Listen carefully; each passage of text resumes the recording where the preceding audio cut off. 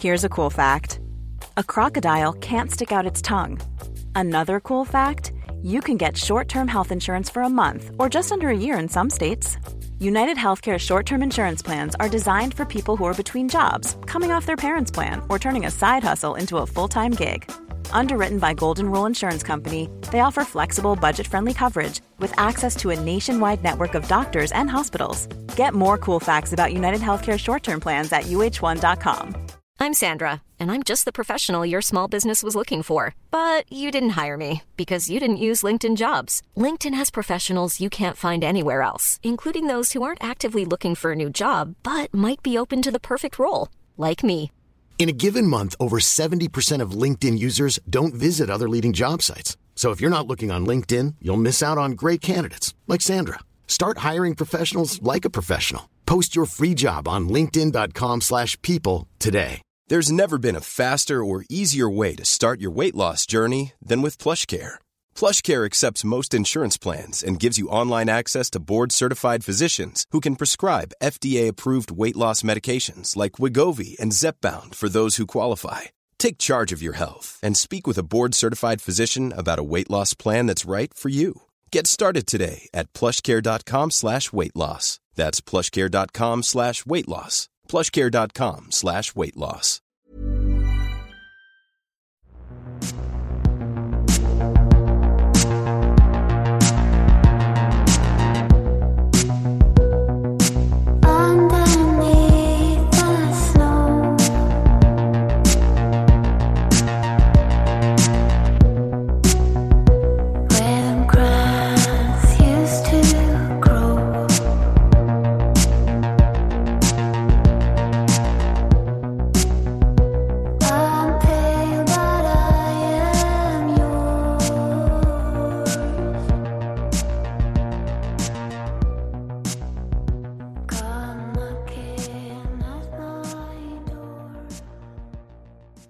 Olösta mord, Marianne och Therese del 5.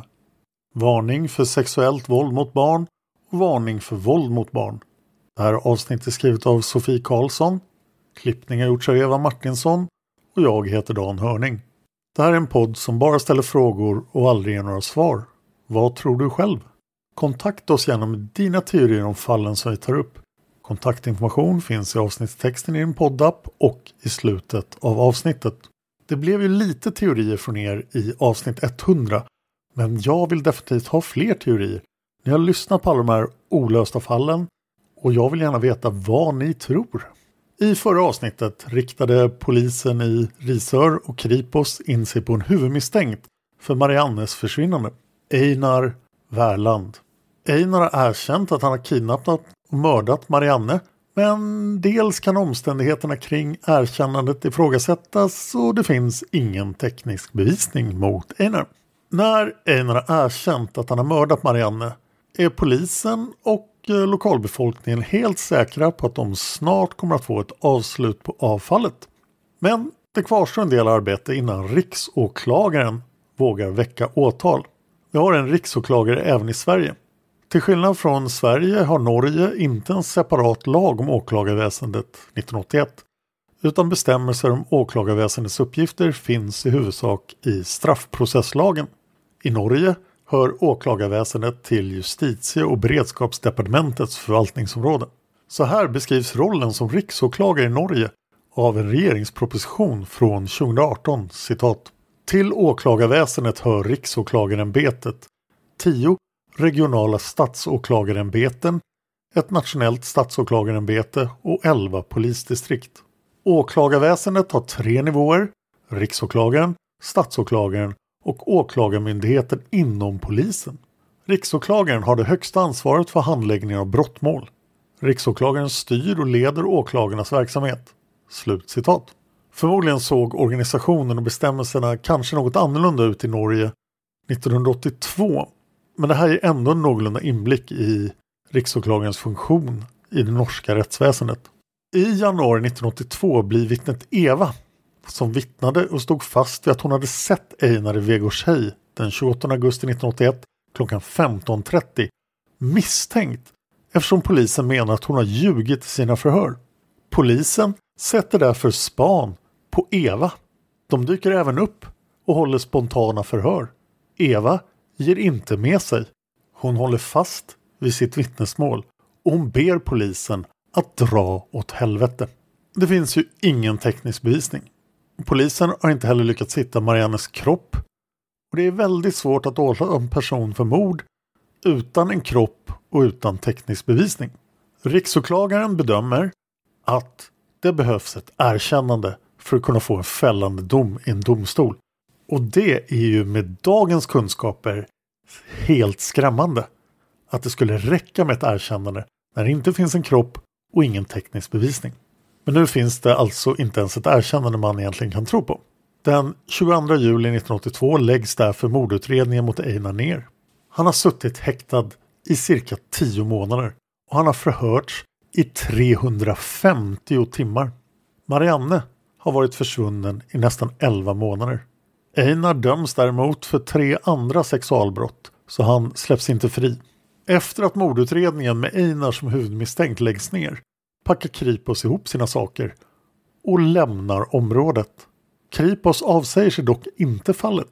Huvudansvaret för allt nytt som framkommer i fallet ansvarar Kripos-Ola för, som blev utsedd till ny utredningsledare trots att han bara arbetar på Kripos i drygt 3 år 1982. Kripos-Ola är fortsatt övertygad om att den ansvarige för Mariannes försvinnande är Einar Wärland.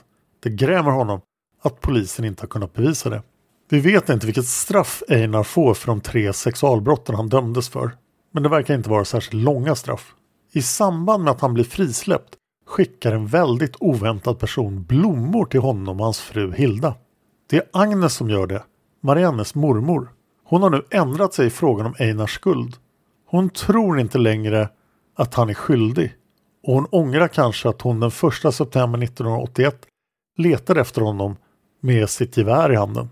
Efter att Kripos har lämnat Risör och inte längre arbetar aktivt med Mariannes försvinnande blir fallet kallt.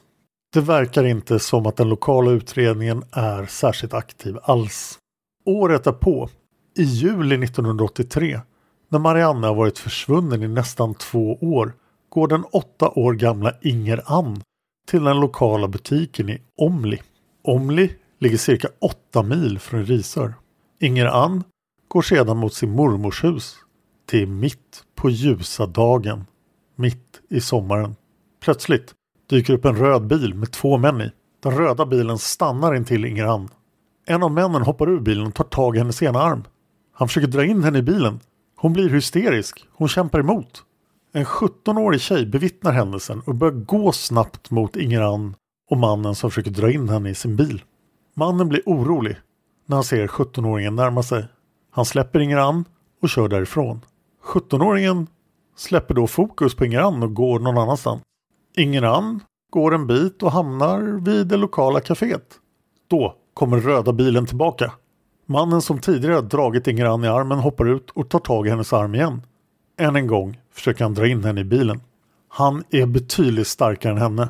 När hon är på väg att förlora kampen sätter hon sin vänstra fot mot handskfacket och spjärnar emot allt hon kan.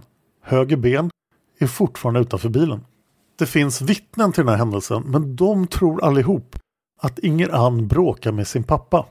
De förstår inte att det är en kidnappning. How would you like to look 5 years younger? In a clinical study, people that had volume added with Juvederm Voluma XC in the cheeks perceived themselves as looking 5 years younger at 6 months after treatment. Look younger, feel like you. Add volume for lift and contour in the cheeks with Juvederm Voluma XC. Reverse signs of aging by adding volume to smooth laugh lines with Juvederm Volure XC. For important safety information and to find a licensed specialist, visit Juvederm.com. That's JUVEDERM.com. Not for people with severe allergic reactions, allergies to lidocaine, or the proteins used in Juvederm. Common side effects include injection site redness, swelling, pain, tenderness, firmness, lumps, bumps, bruising, discoloration, or itching. There's a risk of unintentional injection into a blood vessel, which can cause vision abnormalities, blindness, stroke, temporary scabs, or scarring. Talk to a licensed specialist to find out if it's right for you. If you're looking for plump lips that last, you need to know about Juvederm lip fillers. With Juvederm Volbella XC and Juvederm Ultra XC, your lip look, whether it's subtle or bold, can last up to 1 full year with optimal treatment and no additional maintenance. Find a licensed specialist and see if it's right for you at Juvederm.com today. That's JUVEDERM.com. Add fullness to lips in adults over 21 with Juvederm Volbella XC or Juvederm Ultra XC. Do not use if you have severe allergies or a history of severe allergic reactions, or if you're allergic to lidocaine or the proteins used in Juvederm. Tell your doctor if you have a history of scarring or taking medicines that decrease the body's immune response or that can prolong bleeding. Common side effects include injection site redness, swelling, pain, tenderness, firmness, lumps, bumps, bruising, discoloration, or itching. As with all fillers, there's a rare risk of unintentional injection into a blood vessel, which can cause vision abnormalities, blindness, stroke, temporary scabs, or scarring. For full, important safety information, visit Juvederm.com. I'm Sandra, and I'm just the professional your small business was looking for. But you didn't hire me because you didn't use LinkedIn Jobs. LinkedIn has professionals you can't find anywhere else, including those who aren't actively looking for a new job, but might be open to the perfect role, like me. In a given month, over 70% of LinkedIn users don't visit other leading job sites. So if you're not looking on LinkedIn, you'll miss out on great candidates like Sandra. Start hiring professionals like a professional. Post your free job on linkedin.com/people today. Ingran lyckas till slut slita sig loss och springer hem. Hennes föräldrar kontaktar genast polisen och förstår vad som har hänt. Ingran beskriver de 2 männen för polisen. Hon säger att den ena mannen hade skägg och den andra hade något konstigt runt munnen. Polisen lyckas inte identifiera männen som försökte kidnappa Ingran och fallet blir snabbt kallt. Men det är bra för dig som lyssnare att lägga den här händelsen på minnet. Det går 5 år. Det blir juli 1988. Det börjar närma sig den 7:e årsdagen av Mariannes försvinnande. Om hon lever har hon hunnit fylla 13 år. Utredningen om vad som hände Marianne när hon bara skulle springa till den närliggande butiken för att köpa lite glass och smågodis är väldigt kall. Vi ska nu resa iväg från Risör. Vi tar motorvägen E18 och kör 20 mil norrut för att hamna i Drammen. Drammen är en betydligt större stad. 1988 har Drammen en befolkning på 51 843 personer. Det är nästan 8 gånger fler än befolkningen i Risör samma år. Drammen är redan på 80-talet en trafikknutpunkt i Sydnorge. Här möts flera järnvägslinjer samt motorvägarna E18 och E134. I Drammen finns också en stor importhamn. I den här staden, på Lårits Hervigsväg 74A, bor den 9 år gamla Therese Johannesen tillsammans med sin familj. Jag nämnde henne i del 1. Hon föddes 1979. En viktig detalj att känna till om Thereses familj är att hennes mamma Inger-Lise gjorde slut med en man från Pakistan ungefär 9 månader innan Therese föddes. Ganska tätt efter uppbrottet träffar Inger-Lise en spansk sjöman vid namn Jesus. På Thereses födelsebevis skriver Inger-Lise Jesus namn som pappa till hennes dotter. Lägg dock den biologiska pappan från Pakistan på minnet. 1988, när Therese, som är Inger-Lises äldsta dotter, är 9 år gammal, har hon en lilla syster som heter Elena. Elena är 6 år gammal. Elena är alltså lika gammal som Marianne var när hon försvann 7 år tidigare. Elena och stora syster Therese är inte särskilt lika. Therese har mycket mörkare drag än Elena. Elena har ljusa ögon och ljusbrunt hår. Therese har mörkbrunt hår, nästan svart, i en kortklippt frisyr. Hon har tappat några av sina framtänder. Precis som Marianne bjuder hon på flera halvt tandlösa leenden. Dessutom har Therese väldigt mörka ögon. Förutom att Therese är 3 år äldre 1988 än vad Marianne var 1981 är deras signalement slående lika. Thereses mamma Inger-Lise är dessutom gravid med ytterligare en syster. Inger-Lise och Jesus klarar sig bra tillsammans och är fortfarande ihop. Kvarteret där Therese bor är ett kvarter fullt av höghus. Höghus är inte ovanliga i det område av Drammen där hon bor. Området heter Fjäll. Det här är en väldigt annorlunda plats än Risör. I höghuskvarteren där Therese och hennes familj bor det jättemycket människor 1988. I den norska podcasten Uppdatert från 2020 säger en journalist som arbetar mycket med fallet att 1988 så var det mer tätbefolkat i Fjäll än i Singapore. Samma journalist målar även upp en bild av ett mångkulturellt område med människor från alla världens hörn. I Fjäll bor också ett stort antal barnfamiljer 1988. Tidigt på morgonen den 3 juli 1988 vaknar 9-åriga Therese samtidigt som sin lilla syster Elena. Flickorna delar rum. De tittar ut genom fönstret och de blir glada över att solen redan skiner starkt. Det är en solig sommardag mitt i sommarlovet. I Fjäll finns det förutom en massa höghus även ett stort antal lekplatser. En varm sommardag är det fullt av barn ute på dessa lekplatser. Therese har många vänner som bor nära henne. Strax efter frukost går flickorna ut tillsammans för att leka med kompisar. Även mamma Inger-Lise går ut en stund på förmiddagen för att lapa sol och prata med andra mammor i kvarteret. Therese har med sig sin käraste ägodel, en rosa cykel. Therese och Elena leker med kompisar under hela dagen. Systrarna leker tillsammans även ifall andra barn deltar i leken. Den här sommaren bedrivs ett byggarbete i kvarteret där Therese bor. Det står därför en del byggställningar och ligger en del brädor runt om i bostadsområdet. I närheten ligger en kiosk. Vi har inte hittat namnet på kiosken, om den hade ett. Det finns 2 vägar mellan Thereses trappuppgång och kiosken. En väg är ganska rak och en person skulle kunna följa någon som går mellan Loritz, Herviksväg 74A och kiosken hela vägen. Den andra vägen till kiosken går under en bro och brukar kallas för Skumlevägen, vilket översatt till svenska ungefär betyder den skumma vägen. Vi vet att någon gång under dagen den 3 juli 1988 går Therese och Elena in i kiosken tillsammans med en väninna till deras mamma som heter Jorun och några av deras lekkamrater. Vid det här besöket köper Therese glass. Vi vet också att hon besöker kiosken en gång till under dagen. Det är oklart vilken tid och ifall hon är ensam eller har sällskap vid det besöket. Slutligen vet vi att Therese, Elena och Inger-Lise äter middag hos Inger-Lises föräldrar som bor i närheten under eftermiddagen. De är hemma igen omkring klockan 17:30. Då springer Therese och Elena ut för att leka ännu mer. Therese har på sig en rosa t-shirt utan krage med text på bröstet, en mörkblå jeanskjol med rosa läderskärp, rosa strumpor, enkelfärgade gröna trosor och rosa skor och mockasintyp med fransar och flerfärgat spänne fram till. På ena handleden har hon på sig en klocka med röd urtavla och vitt läderarmband. Therese har sitt hår uppsatt i en hästsvans, vit gummisnodd och blått hårspänne.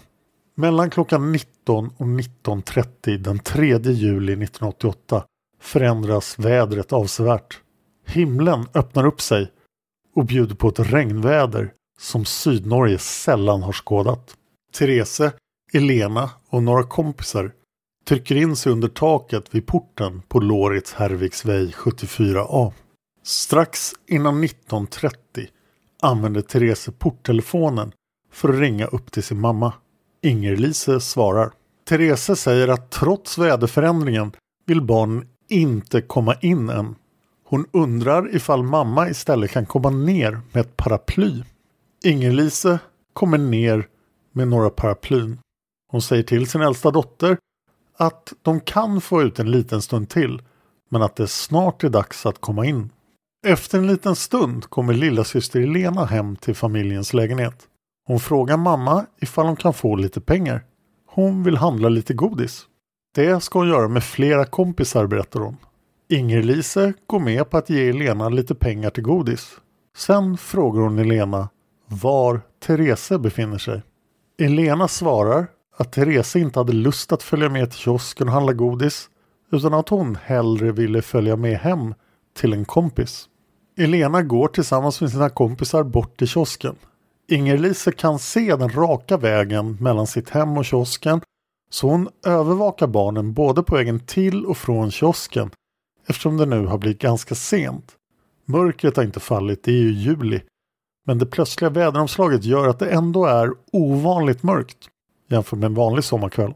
När Elena kommer hem igen frågar mamma på nytt var Therese är. Elena upprepar att hon gick hem till en kompis. Kompisen är namngiven och Inger-Lise vet vem det är. Hon tänker att det är inte särskilt konstigt att Therese har valt att gå hem till den här kompisen. Inger-Lise tar då hissen ner till tvättstugan för att hämta tvätten. När hon åker tillbaka upp ser hon genom hissens glasfönster att Thereses rosa cykel och paraply står utanför porten. Det ger Inger-Lise en obehaglig känsla. Therese älskar den där cykeln. Hon skulle aldrig lämna den utanför porten. Och det var hon som hade bett om paraplyet som nu står där intill cykeln. Inger-Lise går ändå in i sin lägenhet och hänger upp den våta tvätten. Sedan åker hon ner med hissen och ställer sig utanför porten där Thereses cykel och paraply står.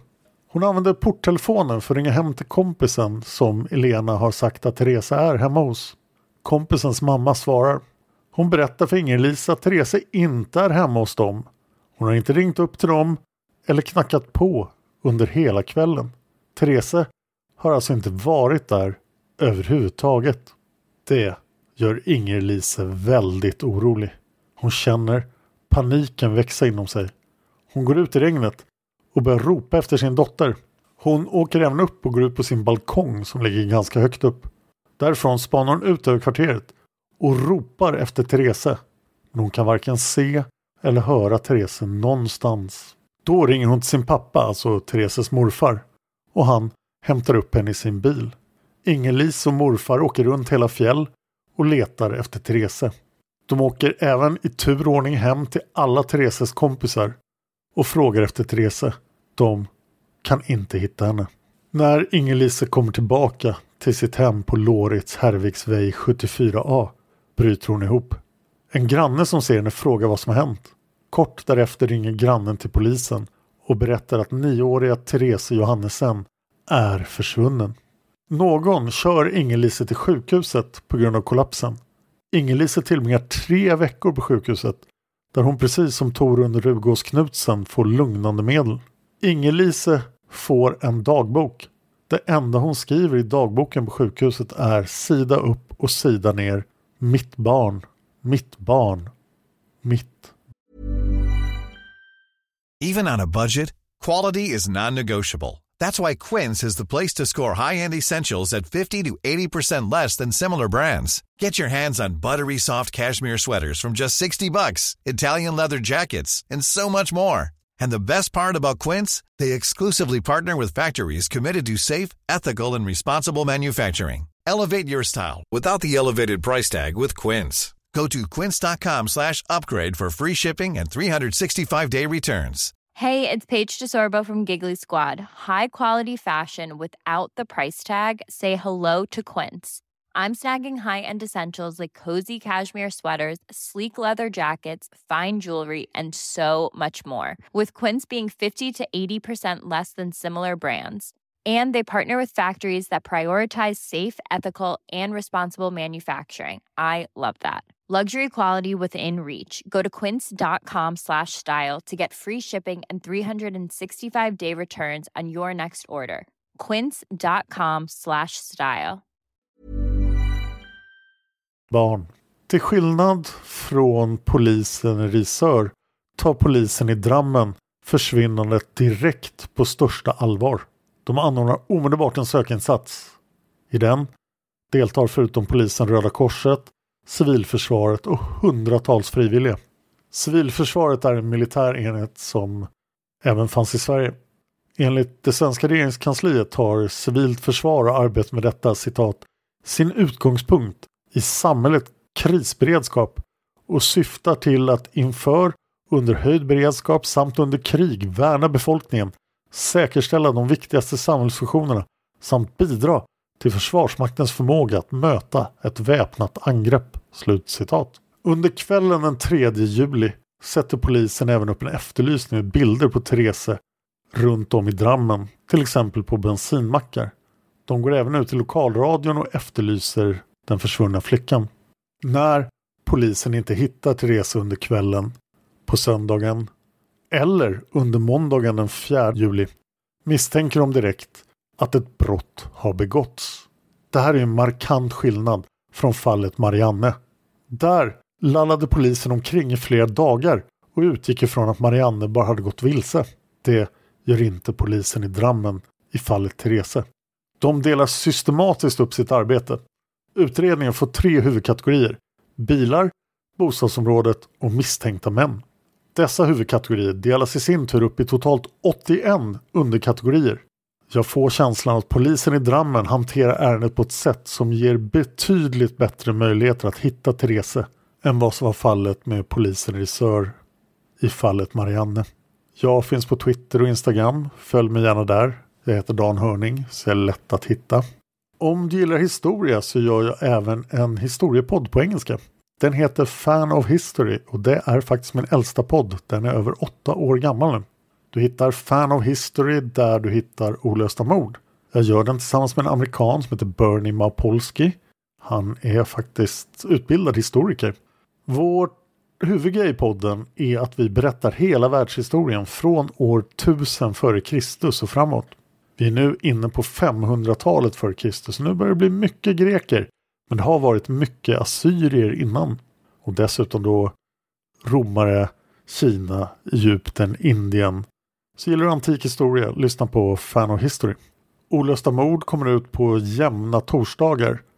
Ni kan påverka så att den kommer ut oftare. Det kan ni göra på Patreon eller via Swish. Och detaljerna har ni i avsnittstexten.